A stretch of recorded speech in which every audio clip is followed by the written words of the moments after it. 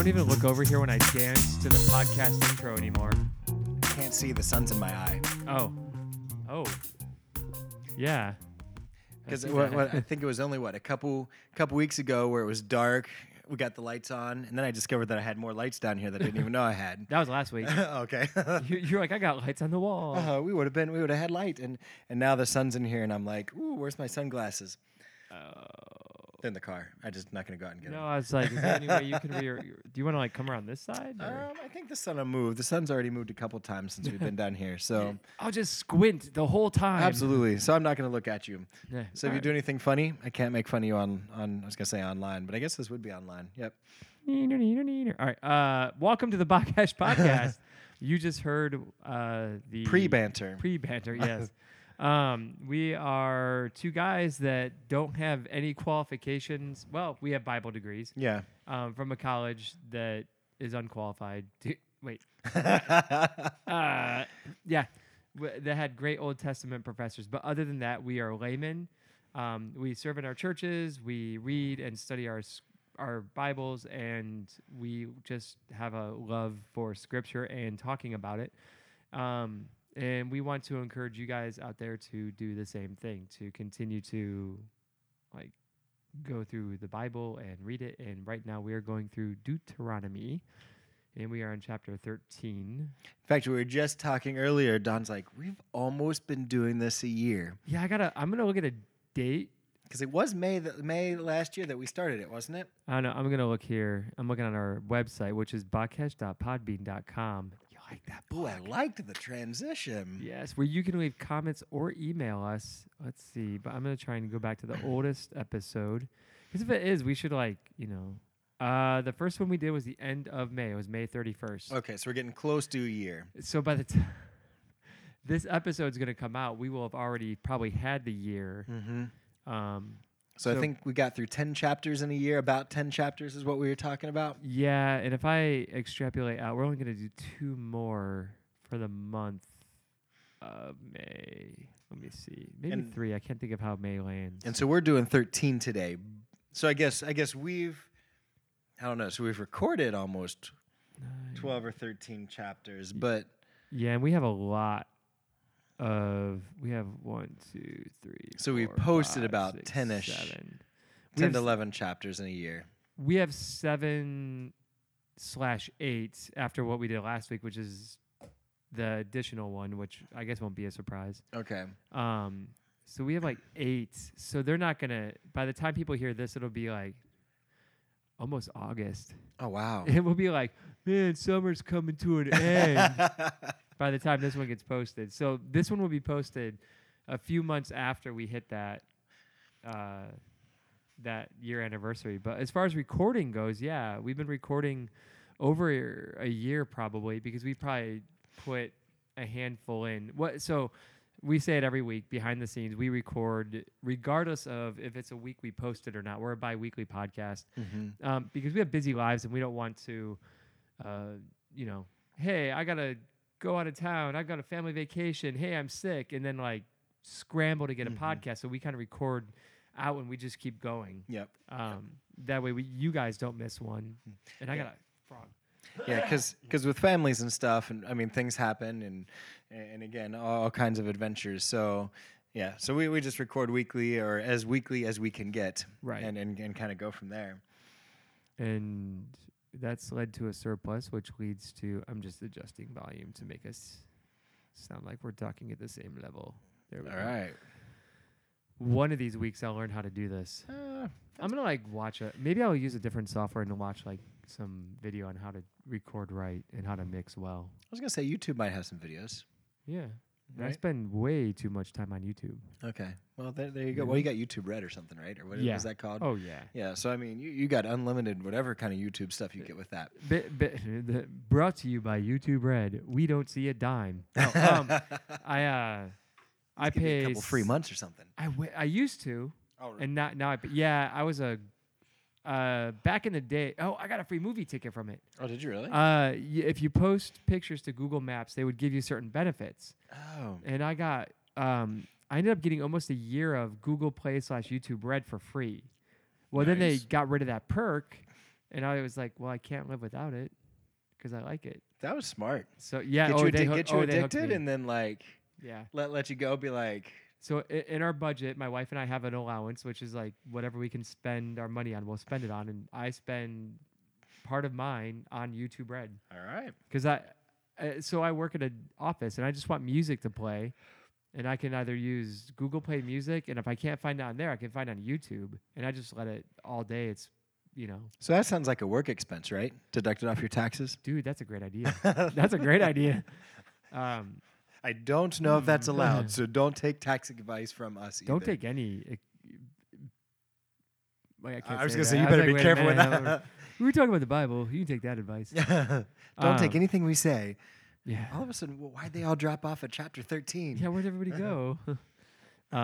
So yeah, that's my YouTube Red story. I forgot. Okay. I don't remember what it was about. Like why we were talking about it. Here's my YouTube Red story. So I had a friend Yeah. once. I guess I still do. And we podcast in my basement over Deuteronomy, and he had YouTube Red. That's great. Yeah. Sounds like a good friend. Yeah, he's a good friend. This is my NPR voice. That sounds like a good friend. You got to go really close to the microphone. Well, that's what they say gotta- on TV. Yeah. Whenever I watch TV and they do that. YouTube Red. Okay. Brought to you YouTube by Red. YouTube. Brought to you by Red YouTubes. Red YouTube. So we're Deuteronomy I don't 13. even know. All right. You like that transition? That was a great Yeah. transition. No, not at all. I really don't remember what the heck we were I talking have about. no clue either. That was some of the worst banter ever. 'cause- Absolutely. Oh dear. That's what they love most about us, right? Yeah. So we last week we finished up chapter 12, which I'm looking at my recap notes here. I suck at recap. You're so much better at it. So Better recap, I'm not man. ready for. Oh, actually, I just thought of something. We were going to start at 13. We're not ready to start at 13. What? We actually have to start at 12:29. Okay, that's why my notes look foreign to me. I was here looking at my notes like this is not what we talked about. No, we actually. So I was wrong. Oh, so you know what? I can check the thing to make sure. So all right. So we were talking about the place of worship last year. Last year. Within the past couple episodes. Oh, you're right. We're talking about the place of worship, where we're talking about how they got rid of all the other places of worship, and God's people are supposed to worship differently. And we did not make it all the way through 12. So, again, we don't necessarily do a lot of talking ahead of time. We do our study. Well, we say- did. We spent an hour talking about how we're going to do 13. Like, so, because we're like, how are we going to split up 13? And it's like, ooh, looking back at our recap, which I'm glad that you had us go back and look at the recap. Yeah. So with that, God has called his people to a different way of worship that is different than the type of worship that they were doing before God had them pretty much destroy all their altars and pillars and all of that stuff. So God cannot compete. Well, no, God can compete with other gods, but no other god should be anywhere near his place of worship, and you're supposed to worship him differently. So with that, we will actually, I guess, then go from chapter 12:29 through the beginning of 13, and then Read through 32. We'll talk about it, and then we'll see if we get into 13, which we probably will. I don't have a lot of notes on this, but that doesn't Okay. mean we won't talk it to death. I was going to say, yeah, because we always... All right, so with that, Yeah. so chapter 12, verse 29 through 32. When the Lord your God cuts off before you the nations whom you go in to dispossess, and you dispossess them and dwell in their land, take care that you be not ensnared to follow them after they have been destroyed before you, and that you do not inquire about their gods, saying, how did these nations serve their gods, that I also may do the same. You shall not worship the Lord your God in that way. For every abominable thing that the Lord hates they have done, for their gods, for they even burn their sons and their daughters in the fire to their gods. Everything that I command you, you shall be careful to do. You shall not add to it or take away from it. Mic drop. All right. So with that, I think in my re-prep this week, I forgot about that part. So what sort of things do you have? What did you I write know. down there? I'm going back over the notes. Yeah. What do we have here? The biggest thing I have is something that we've reiterated many times. throughout Deuteronomy that gets reiterated many times was basically don't act like the pagans who did horrible things. The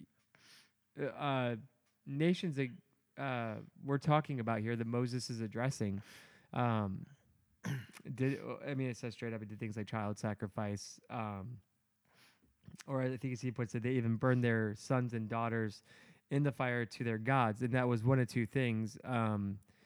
Some of the, depending on which nation and what version of the gods they're worshiping, either they were literally sacrificing a certain birth order to pagan gods by lighting them on fire and burning them. If they had an affliction, they might put them in the fire to see if they survive, to purify them, or and if they did survive, they'd be horribly disfigured, obviously. Or they would do like burning and branding on their children to mark them as that god's property or that nation's property. So they're depending on, like I said, which nation and which iteration you're talking about. That's what could be going on. Okay. We don't necessarily see that commonplace in America. I hope it doesn't happen, but I'm sure there's some sick twistedness out there where it does go on. So when we see this, a lot of times it's like, oh well, I would never do that.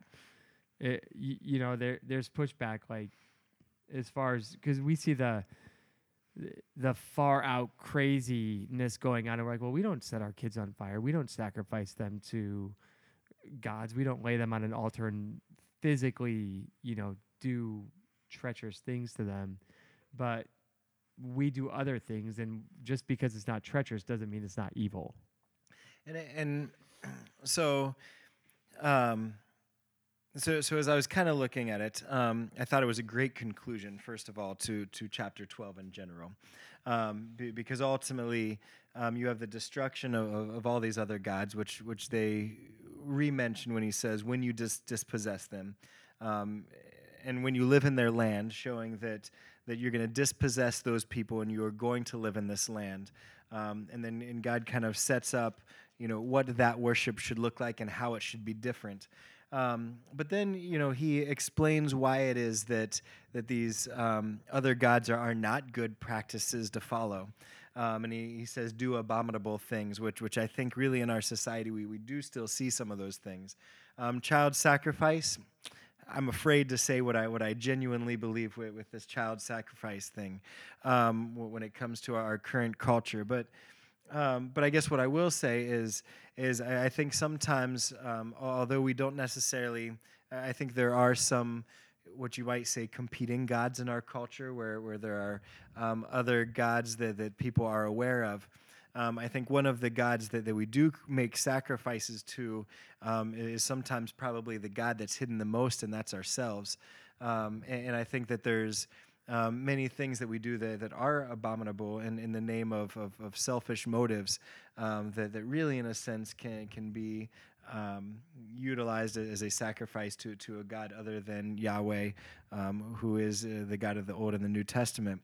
So I thought it was a really good recap, but also I think that we do still have some of those worship, those practices, or those abominable things, or those other worship practices that really does come back to the worship of not just other gods, whether that be you talking about other religions, but sometimes ourselves being, we worship ourselves and our own things, and ultimately putting us ahead of God, which in a sense I think makes us God of some way, if that makes any sense. Yeah, and I think that it goes back to the old adages that we've, I don't know if we've talked about them so much, but prominent guys like Tim Keller would say that like everybody has gods because we're created to worship, and everybody worships something. It's just a matter of where your worship's going.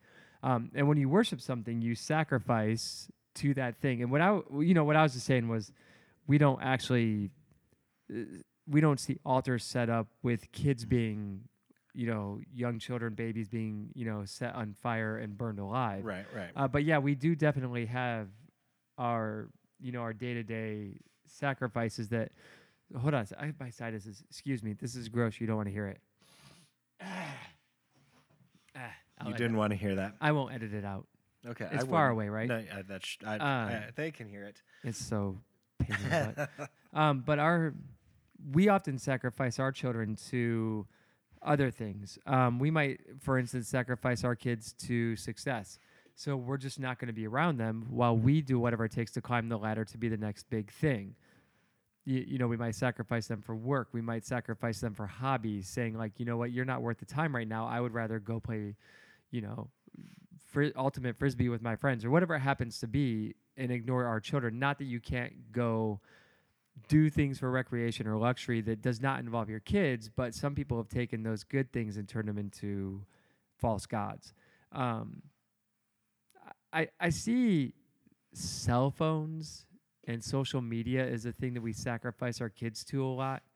And I know that can touch a lot of nerves. And I know that like half of the people that listen just decided to close their Facebook accounts, and the other half are like, man, he's wrong. He doesn't know what he's talking about. But honestly, like I see so many parents that are scrolling through whatever happens to be Instagram, Facebook, you know, all that kind of stuff, while their kids are about to get hit by a bus. Mhm. You know, we've sacrificed it for approval of other people, or we use our kids as a way to get the likes and do people still tweet? The retweets. I don't know. I always thought tweeting sounded like something you do in the toilet.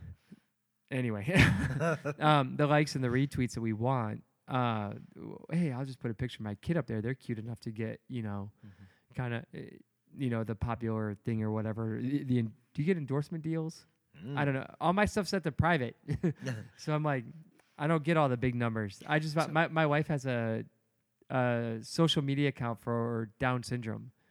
Because our kid has Down syndrome, and I was like, "Oh my gosh, how do you know that many people?" She's like, "I don't. I used a hashtag."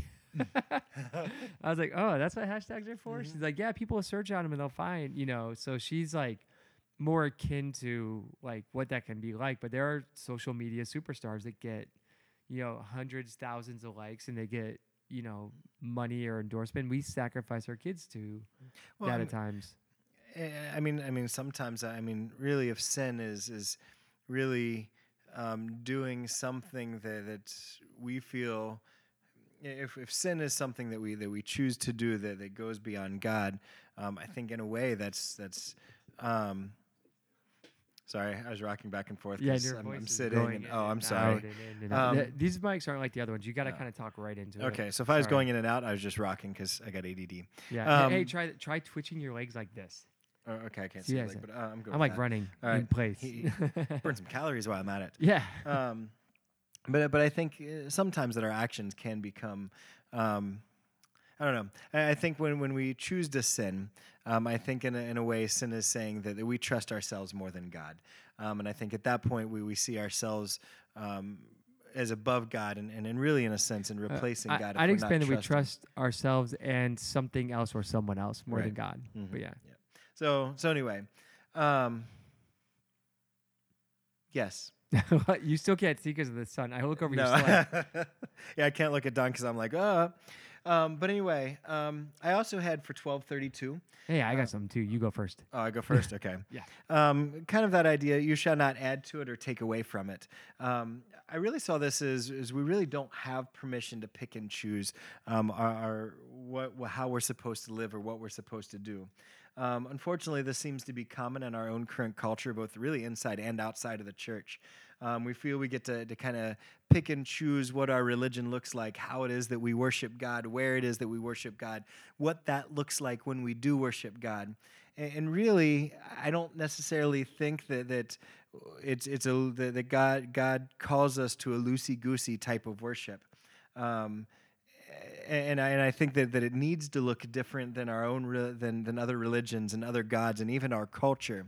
And many times I see our church begin to kind of embrace things of the culture, embrace ideas of the culture. And yet I feel that in chapter 12 and really throughout most of Scripture, he doesn't give us permission to a loosey-goosey type of worship, but really calls us to a different life, a different standard, and a different way of worship. However, I think many times we don't look to this verse, and I think there's other verses as well that says that we shall not add or take away from Scripture. We shall not add or take away from God's commands or the way that God directs us to live. So I found that interesting, and I thought that actually relates very well with our current culture and our current times, because many times we embrace the things around us, or we say, I'm going to do this also, I'll follow this, but I'm going to add this, or, well, I can't believe that God would think this way, so I'm going to do it this way, and still say that this is the God whom I worship and love and trust. Because I do think there's that aspect of obedience. I think there's that aspect of honoring God, and how it is that we live and how it is that we worship. If we're going to be set apart and holy, I don't think that means necessarily embracing the gods and culture that go against how God directs us to live and worship. Yeah, I also read that as there's no alternative or negotiation or debate permitted here. Mm-hmm. Like this is a point where he's saying, "Hey, no, this is it. Like everything that I command you, you be careful to do and do not add or take away." It's not like, well, like you were saying, what if I just don't do this little? Is it really that big of a deal if I don't? Bearing false witness, that seems pretty tight there, man. What if, I should be allowed to gossip or hate on my neighbor? It's no big deal, But we've discussed this also before, or have we? I don't know. Oh man, here I go, slamming mega churches. Oh, okay. I don't mean it. If you go to a mega church, may God have mercy on it. No, may your church be hopefully good. Not all are bad. Went to a larger church where I was in a Bible study. I got more sinuses. Sorry again. I was part of a Bible study, and in that Bible study, there was just this. There's a couple that were getting ready to get married. They were engaged to each other, and there's this sense that, like, well, you're engaged, so you're basically already married. And I had. This is where we lose all the rest of our audience that I didn't make mad with the social media. I gotta quit saying that. You guys will stick around and you'll like it. I was praying for the guy in this relationship, and as I was praying, just got some words in my head and just kind of prayed them out loud. Didn't bother to check him at the door or anything. So maybe it was prophetic, and I think his reaction proved that they possibly were. I was just like, I was praying. I was like, "Hey, Lord, may you keep them pure, help them to avoid temptation during this time, like really, help convict them of any sin, but also don't let them walk in shame. Help them to have repentant hearts, that kind of stuff." Mm-hmm. And later on in the Bible study, the guy brought up, his, aren't we already like married in our hearts? Haven't we already we're getting married. It's just a couple weeks away. Should we really have to worry about this stuff? Because that's like a state thing, and we've already committed to each other. So doesn't God already understand? And like from what I understand, I talked to his brother-in-law, and his brother-in-law said that like he for some reason couldn't understand why he never liked me. That guy did not like me. I think it's because I basically like spiritually called him out on his sin. Mm-hmm. He was not willing to, from what I could tell in some of the conversation that I haven't shared, because this is a G-rated podcast. I called him out on his potential sexual sin that was going on, and he did not like that. Mm-hmm. And I don't think he cared for it. And they went on to get married and all that kind of stuff. And I don't know where they're at today or how their relationship is, but I just remember like that being one of my early tastes of people just doing what they want, adding and picking and choosing like how the Bible works for them and trying to find loopholes in Scripture to support their potentially sinful lifestyle. Yep. So again, I think we live in a culture and Christian culture that is very synchronistic. Define that. Syncretism is taking two things and combining them to be one. So two religions. Yep. So you've got your like Christian. Your Christian that has a Buddhist statue in their garden, or So Canaanite Christianity, then. Yes. Didn't we get that in we live an in early a episode? Canaanite, synchronistic Canaanite, which comes down to Sorry, I just brain farted. Was that your brother calling? No, Oh, that was Dayton phone number. I know that area code. It is. You don't but- have to go into it. No, yeah. sorry. But anyway, I just brain farted. Oh, but when we're talking about destroying all the other gods, and we're talking about destroying all the other gods, and then worshiping at the place that and in a way that God wants us to, I think it very much fits into. Again, it's a great closure for chapter 12, but I think it's still very relative to our world today. And to our culture today, because we don't destroy all the other religions from the sense of getting rid of them, pushing them out of our lives, but we embrace the pieces of them that we like, and we intertwine them or into our Christianity, but God does not give us permission to do that. So to kind of close out this chapter, I'm still reading John Calvin's A Little Book on the Christian Life. You can get it for $5 or less if you look around online. Just kind of saying on the idea of, so the whole idea is that we often will go to Canaanite Christianity or syncretism because we want to hold on to something that we think fulfills us or something that empowers us in some way. So we don't necessarily want to get rid of it. So, maybe we are addicted to alcohol. So we will find a way to work it into our religious system and say that, alcohol is okay. Or maybe some other religion says, hey, you should be happy and you should, make that your chief end. And we don't want to get rid of that chief end, that happiness that it brings us. So we will continue to, continue in that other religion so that we can continue to make that chief end happiness. Mm-hmm. While trying to mesh that with our chief end being, created to glorify God. Mm-hmm. So on that, the late John Calvin from like the 1500s says, once self-denial has occupied the heart, it crowds out the evils of pride, arrogance, and pretentiousness, as well as greed, lust, gluttony, cowardice, and everything else that is born of self-love. On the other hand, where self-denial does not reign, the worst vices thrive shamelessly. So on that, denying ourselves cuts all of that sinful behavior out. It gets rid of that desire to worship other gods as opposed to the one true God. And instead of denying ourselves, dying to ourselves, is it Romans 12:1? I'm crucified with Christ, no longer I. No, that's Galatians. Yeah. Living sacrifice, holy and pleasing to the Lord. I had my wrong Sunday school verses. We're supposed to be dead to all that other stuff and not negotiating for all that other stuff. Mm-hmm. We're supposed to be dead to our sins. We're supposed to sacrifice daily ourselves to God and not try and co-opt everything else in so that we can live both our happiest, fulfilled life of the world with our happiest, fulfilled life with our spirituality. Mm-hmm. So, yep. Do you want to go on to 13? Let's go on to 13. You need to get that phone call. It's called a couple times now. If they call again, I may have to, but we'll see. Okay. So anyway, chapter 13, 1, and I will go from 1 to 5. If a prophet or dreamer of dreams arises among you and gives you a sign or a wonder, and the sign or wonder that he tells you comes to pass, and if he says, "Let us go after other gods which you have not known, and let us serve them," you shall not listen to the words of that prophet or the dreamer of dreams.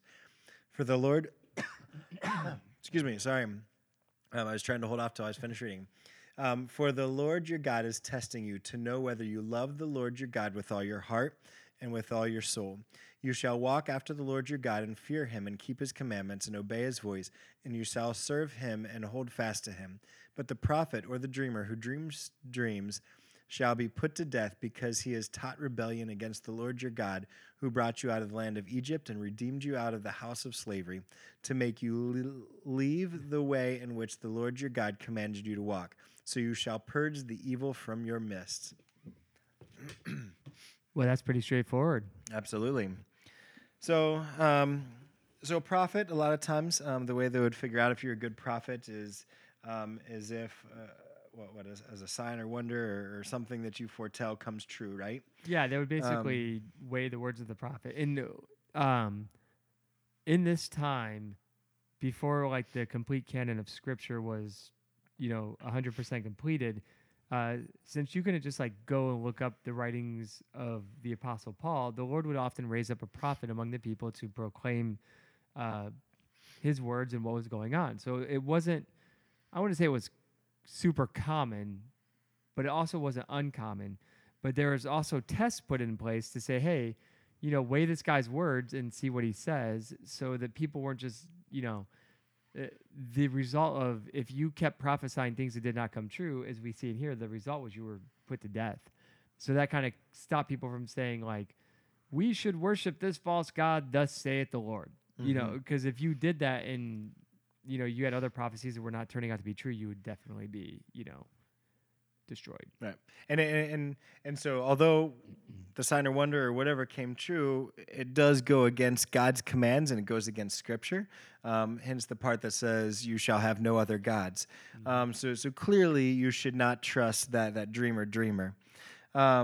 Now, what we are going to find out is throughout all of 13, no matter how far we get today, there's 3 major sections that we're going to talk about, and all of them discuss what happens if someone or a bunch of people are calling you away from God, or are calling you to rebel against God's commands, or to worship other gods.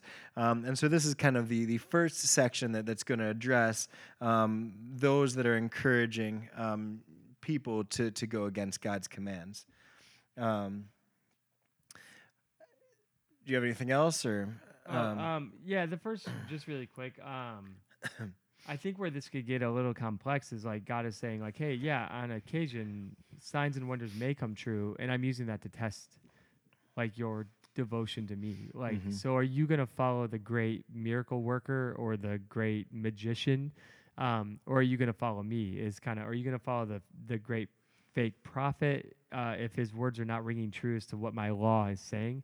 And I think the best example of something like that going on is we could look at the magicians in Egypt, and we could see that they were able to perform some of the same signs and wonders Moses did, despite the fact that Moses were fueled by God, doing stuff, where the magicians were probably fueled by demons, is what I would probably come to understand. I don't think.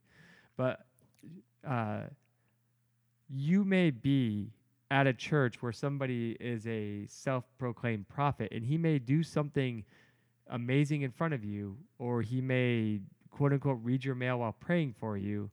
But if they're preaching something counter to the gospel at that point, you should, definitely use discernment and be careful. Absolutely. And I'm saying that once again, for our, charismatic friends out there, or our cessationist friends, if you find yourself visiting a church or something like that maybe you don't agree with, continuationist miraculous signs and wonders thing, it's probably a good place to put your skeptic hat on and just be careful. I've been burned by charismatics. Okay, just a little bit. Yeah, a few times in my past. Couple snake handlers. Couple. Uh-oh. Yeah. Okay, shouldn't say that out loud. No. I've been. I was at a church one time, and they had a prophet come in. And I said something like, hey, I don't think this guy's legit. And they proceeded to chastise me for my comments. And then I had people, quote unquote, prophesy over me that I was having like evil spirits cloud my judgment. And that I was wow. Yeah, so it was good times. Okay. It was great. And one time I was actually standing there, and he started going around praying for people. And I was like, I don't know how to this might sound awful. I was like, Lord, if this dude is like a complete fake and he comes up to me, just like don't let him like prophesy over me. The dude came up to me, stood there for a couple of seconds, basically shrugged his shoulders and walked away. Oh, okay. I was like, wow. It's like the Lord shut your mouth.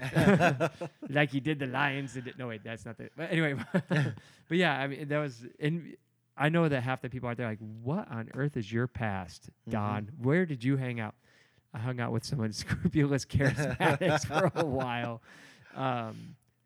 We were part of a youth ministry, and a lot of the youth ministry went on a very charismatic bend. And a lot of times I would be like in the same room where things were going on, and kind of guarding over the kids a bit out of fear, because I was highly skeptical of this organization, and with that, you might know what I'm talking about at this point. Yep.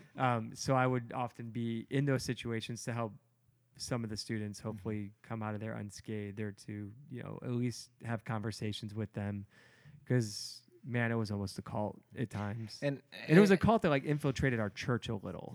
And not to say that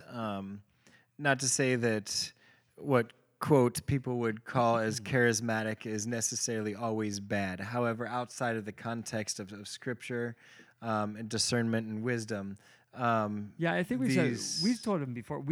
Both of us are continuationists. Yeah. So it's kind of one of those that we're discrediting those that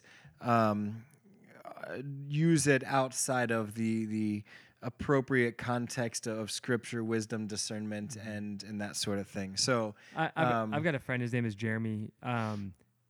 He says that he is a cessationist with an eject button. Okay. So like he's through and through. This doesn't. But if it happens, like he's ready to believe it. So like if he's walking down the street and there's a blind guy and he prays for them and like God grants him sight, he's like, I'm cool with that. But on the day-to-day, he's not exactly like the most charismatic guy. He'd rather live in the mundane, which I won't fault him for. But man, I find great joy in praying for the non-mundane. I don't know what you want to call it, for the spectacular. Absolutely. I love seeing God move in some very fun ways. And I know Jeremy listens. So, hey, buddy, what's up, man? Hey, what's up? Yeah. So, I don't know you, but hey, how you doing?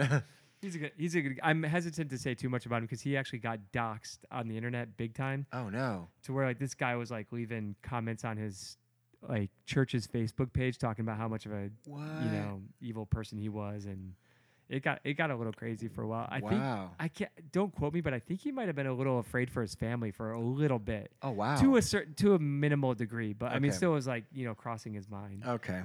Or I made that up, but he'll correct me in August when he hears this. So in August, if you hear the correction from this podcast. Yeah. No, I'll just delete all that. Okay. But no, I do know for a fact he was doxxed, and it was really weird because he would like send links and stuff like to show us like where the guy was, kind of tracking him down in real life, and it was creepy. Oh wow. Yeah. But Facebook don't care about that. No, they don't. All right. So anyway, moving forward, it says verse 3. You should not listen to the words of that prophet or that dreamer of dreams, for the Lord your God is testing you to know whether you love the Lord your God with all your heart and with all your soul. And then I have in verse 4, you shall walk after the Lord your God and fear him and keep his commandments and obey his voice, and you shall serve him and hold fast to him. And I think it's one of those that if we're walking after God, if we're fearing him, if we're keeping his commands, obeying his voice, serving him, and holding fast to him, I think that we can be aware and know when those dreamers of dreams and that sort of thing, and those prophets are speaking things that are against God's word. And I think it's actually important for us to, as we walk after God, that we do know the things that are written in Scripture, and we know the commands that God has laid out for us.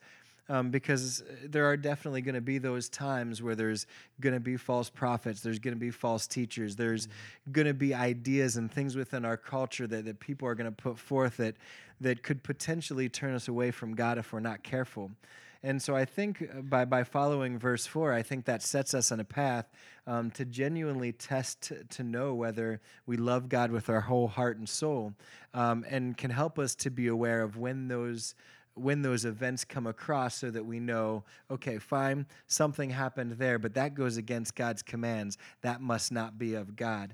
So I think it's a good thing to know, to be able to walk as verse 4 says, so that we can be aware of these people, these false teaching, these false prophets, etc.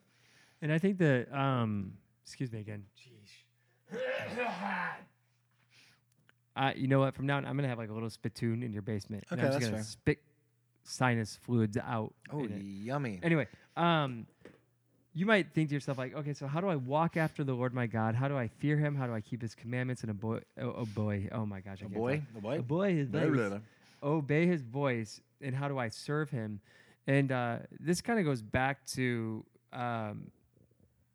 almost a foundation um, of your faith is walking with the Lord and fearing Him and obeying His commandments. We see spelled out, and we've gone through it in Deuteronomy here, in the Ten Commandments. Loving Him is serving Him and obeying His commandments, and to remember to obey His commandments gets a bad rap because it can quickly divulge into like a legalism, like, okay, I checked off the boxes 100%. But I think that's where the verbiage here, and pardon me, I don't have like my Hebrew on par in any way, shape, or form to say what it is, but like walking with Him and walking after the Lord and fearing Him along with keeping His commandments and obeying His voice encompasses kind of that whole being. Because like if you're walking with somebody, you're living your life with them. I think that's kind of the parallel you can draw there. You're not just like, hey, I did the 10 Commandments. I didn't lie. I didn't, because, oh gosh, is it Nicodemus that comes to Jesus and like, I obeyed these since my youth? And he's like, that's great. Or is it the rich guy? The rich man. It was the rich man. One of them. It wasn't Nicodemus. It was the rich man. See, that New Testament, man, we got to we got to get back to the New Yes. Actually, though, we won't get to it this week, but when we get into the next section, I got some New Testament stuff going on right there. Oh, yeah? So, yeah, Jesus tells the rich man, like, he's like, what must I do to be saved? And he's like, well, you have to do, follow my commandments and all this stuff. And then it was like, well, give all your money to the poor. The rich man hangs his head and walks away sad. Because he was able to check off the boxes all the way down. It was when you attacked the idol of his heart that he lost his, his joy, because you attacked his other God at that point. Right. When we're walking with Christ, we're selling ourselves out, and we're selling out everything to be with Him. We're entering into that relationship, and that helps. And just some practical ways to do that are praying. Praying can be as simple as one-line requests, one-line, acknowledgments of God's glory and joy. It can be saying, Lord, I've read in your scripture that you are my shepherd and I shall not want. And right now I'm having a hard time with wanting help. It can be something as simple as like, Lord, it's a hard day. I need you. Or something as simple as like, God, you are so great. The sunset I'm witnessing right now is amazing. Thank you. That is a good start to walking in His ways. And as you start to build on that, reading His word, reading His scripture, getting to know Him and getting to know what He's like, growing in that relationship, it becomes easier to obey His commands. It becomes easier to find out if somebody's a false prophet or false dreamer of dreams, or if somebody's preaching some out of left field theology. And I always go to my good friend Rob Bell on this one. When he started out, everybody was like, oh my gosh, he is so great. He's a great orator. He can talk and speak and all this. And then like, as you listen to him and got more into the stuff he wrote, you could see his real odd, out of left field, false theology, to the point where now he's not even, I don't even think anybody in the evangelical world is really like, oh yeah, Rob, he wrote that book. It's great. Who's Rob Bell? Yeah, exactly. But he started out as somebody who was fleecing a lot of people and took a lot of people with him on the way out the door. Yep. And the people that, by God's grace were able to have a relationship with Him and get to know Him and walk with Him, were able to say, hey, that's wrong. I'm going to break off here. And I think if we live with these things in mind, I think we will be better set to be able to recognize and reject any idolatry or false teachings that will come across. And I think when we get into next week, we're even going to see where Jesus basically warns His disciples and says, you will come across these people, and you need to be ready and aware so that you can address them and address them the way that you should. Should we get a list? Here are some popular false teachers. We might lose other listeners. Just because I said the name T.D. Jakes. I've already lost the Rob Bell guy. That's true. If we had one. I don't know if they exist anymore. I don't know. Again, I don't know if people know who Rob Bell is. Yeah, well, that whole emerging church thing is like, nobody cares anymore. No. They realize that, like, to belong to a community that didn't belong to each other and to worship a God as you see fit and to make up the God as you go along just didn't seem to be very stable. Wait a second. Didn't they go against Deuteronomy 12? Pretty much. Okay, right? just checking. Straight I was like, up. that's pretty much like Deuteronomy yeah. 12 right there. It was very shifty. Like it was what we were talking about. Yeah, it was like, oh, it's the Talladega Nights. Mm-hmm. When I see Jesus, I imagine him as a homeless guy. You know, like all Right, that. It uh-huh. was that. That was the whole thing, and it didn't last long because there's no real foundation. Mm-hmm. Yep. So verse 5, we Yeah. get into, which we're going to get into a lot of this death stuff. The morbid part of our show. And so, but that prophet or that dreamer or dream shall be put to death because he has taught rebellion against the Lord your God who brought you out of the land of Egypt and redeemed you out of the house of slavery to make you leave the way in which the Lord your God commanded you to walk. You shall purge the evil from your midst. I have a quote from Christopher Wright, and it basically says, the death penalty for incitement to idolatry is consistent with the foundational nature of the first commandment. It needs to be seen not as a vestige of religious fanaticism or primitive barbarianism, but as a measure of the seriousness with which the covenant was taken as the foundation of Israel's whole national existence and peoplehood. I have this underlined. To go after other gods as well as in rebellion against the Lord was effectively a form of treason against the whole community, a serious criminal offense with potentially disastrous results for everybody. The prophet who led people in that direction would bring God's curse on the nation, so who should die, him or the whole nation? Hence, the purpose of the execution as designed to purge the evil from among you. It was a self-preserving act of removing a threat to the nation's health and survival, like a body rejecting a poison. And I thought that was... I like that.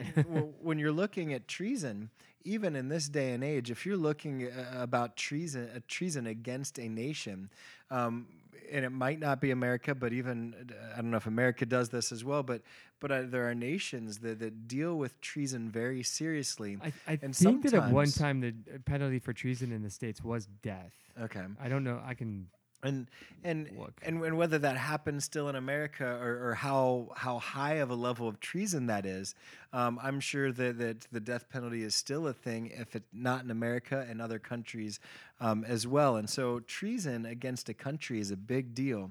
And so if this is how they viewed that, then the penalty of what they're asking actually kind of makes sense in a way. Really, I like how it goes on. It says that God is not only their God, but He is a saving God. Rebellion against God was rebellion against the God who saves. If we're looking at the Old Testament, it specifically mentions here salvation from Egypt and slavery. But really, if we want to go New Testament on this, we still look at the Jesus we look at the God who saves through Jesus. And so the very God that you're choosing to disobey and the very God you're choosing to rebel against, especially if that's the false teacher and what he's teaching, well, in today's day and age, if you're looking at Christianity, you're talking about someone who's trying to cause you to rebel against the God who saves through Jesus and also the God who saves through Egypt. What else there? Really quick. Oh, go on. Treason in the U.S. is sufferable by death, or, depending on the degree of what you've done, no less than 5 years in prison and no less than a $10,000 fine. Okay. So really, if you look at the extreme, which this probably would have been the extreme, I then wouldn't say that's the even extreme. So you're treasonous against more so than a flag. right. You're treason against the God who created the universe. And I know some people might say, like, well, that sounds harsh, but, like, we believe this God created the universe, and you are essentially spitting in the face of that God. And on top of that, you're taking people with you. Mm-hmm. You're encouraging others to do the same thing. Well, and you're talking about, I guess, would I be wrong in saying that technically their government would be a theocracy in a way? Yeah. Is that too far? Or because I mean, God was very much the center of their. Yeah, until Samuel. Okay. But God set it up to be that way, though, in a way. Right, Where 'cause God he is says, the "I will center be of their your-" nation. Yeah, I will be your God and you will be my people. It's later that they reject God and say we want a king. They Right. wanted a physical manifestation of rulership, But so they could be like everybody else. So the heart of where God wants it is he still, even when they did get the king, he still wanted to be the center of their of their world and of their government and really of the way they did everything. Right, and that's what made David such a legendary king, was that he kept God at the center of what he did, despite his folly. His whole thing was like, we are doing this God's way, for God, the way he would want it done. Right. To the point where you would call him stubborn in a good way. Right. So yeah, definitely. Now, do you feel that? I mean, what does this look like in a 2018 context? I mean, obviously, we're not going to see it where, obviously, it's not going to be seen as treason against our nation. However, I think that false teachers are still very real in our current culture, whether that be inside the church and probably even outside the church.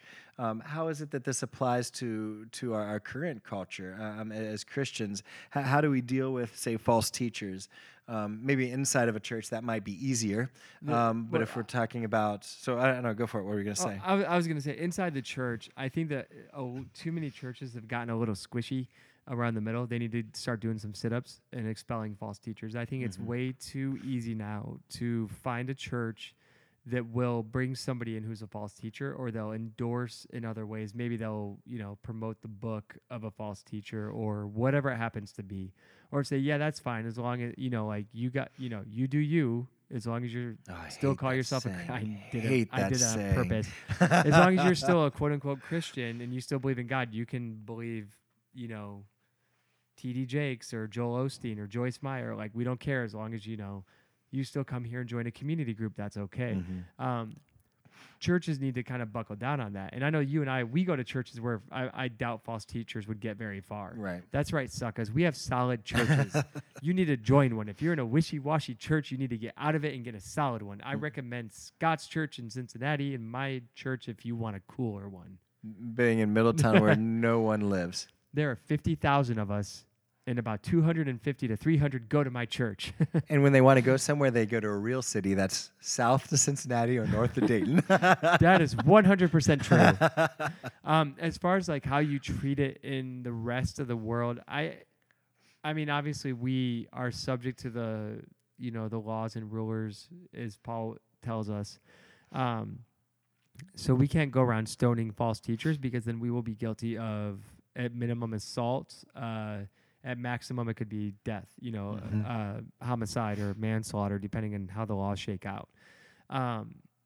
Our main thing we need to do is, one, to lead our families, our children, our friends, our community away from false teachers, to be able to go biblically show them why false teachers are not preaching what's in God's word, and to continue to pray for them, the people we're leading, and then also praying for the false teacher. And I think there are some very gifted apologetists that can go and engage in a battle against a false teacher. I'm not.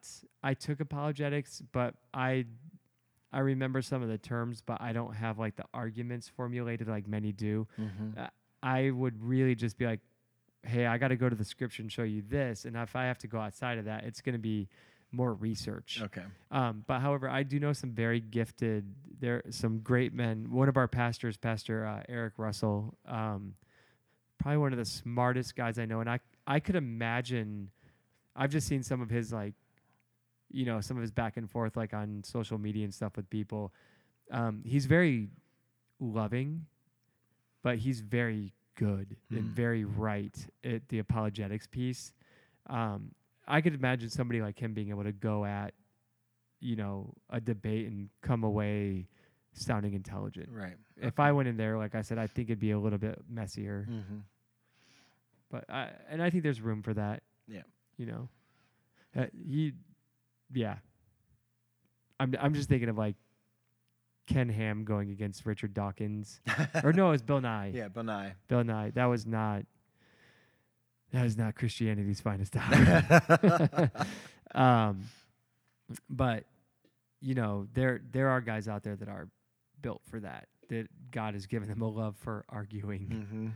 I don't Yeah. have time for that anymore. No, me neither. Me I'm like, neither. hey man, let's just sit around and talk Mhm. about it. Like you can bring questions, I'll bring answers, and if I don't have answers, I'll try and find some for you or find smart people that can get them. Well, to have a good dialogue and a good discussion, and Yeah, and you know what, we're commanded now to love people, and to go out and to glorify God, show them His greatness.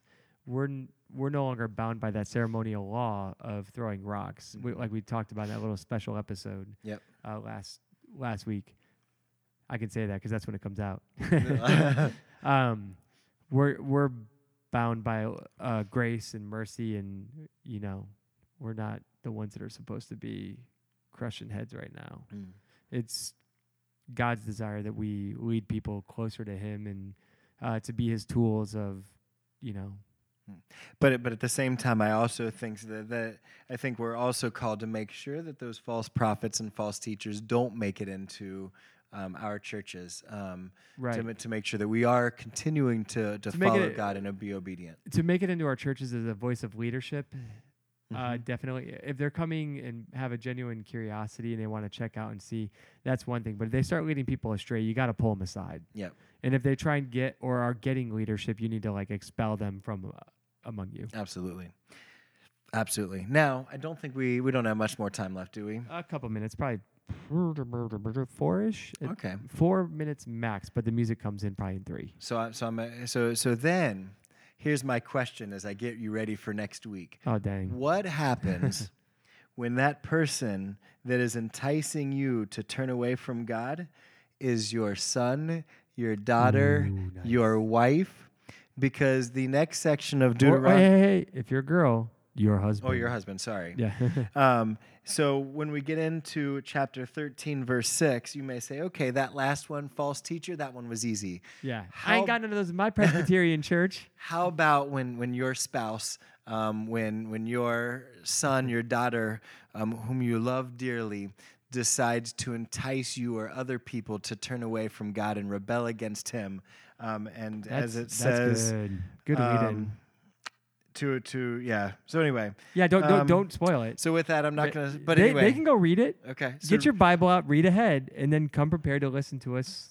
yeah, and talk and, about it. and formulate in your own mind. Again, although it's difficult to have that on the air conversation, it's one of those that to be thinking about that actually can really much prepare you for an interesting conversation and an interesting podcast. So Yeah, email us podcast@outlook.com if you want to talk about it. although they Yes. will not be able to hear that in email before next week. You're right. So there's the downfall to our being weeks and weeks and weeks and weeks ahead. We got to work this out. Yeah.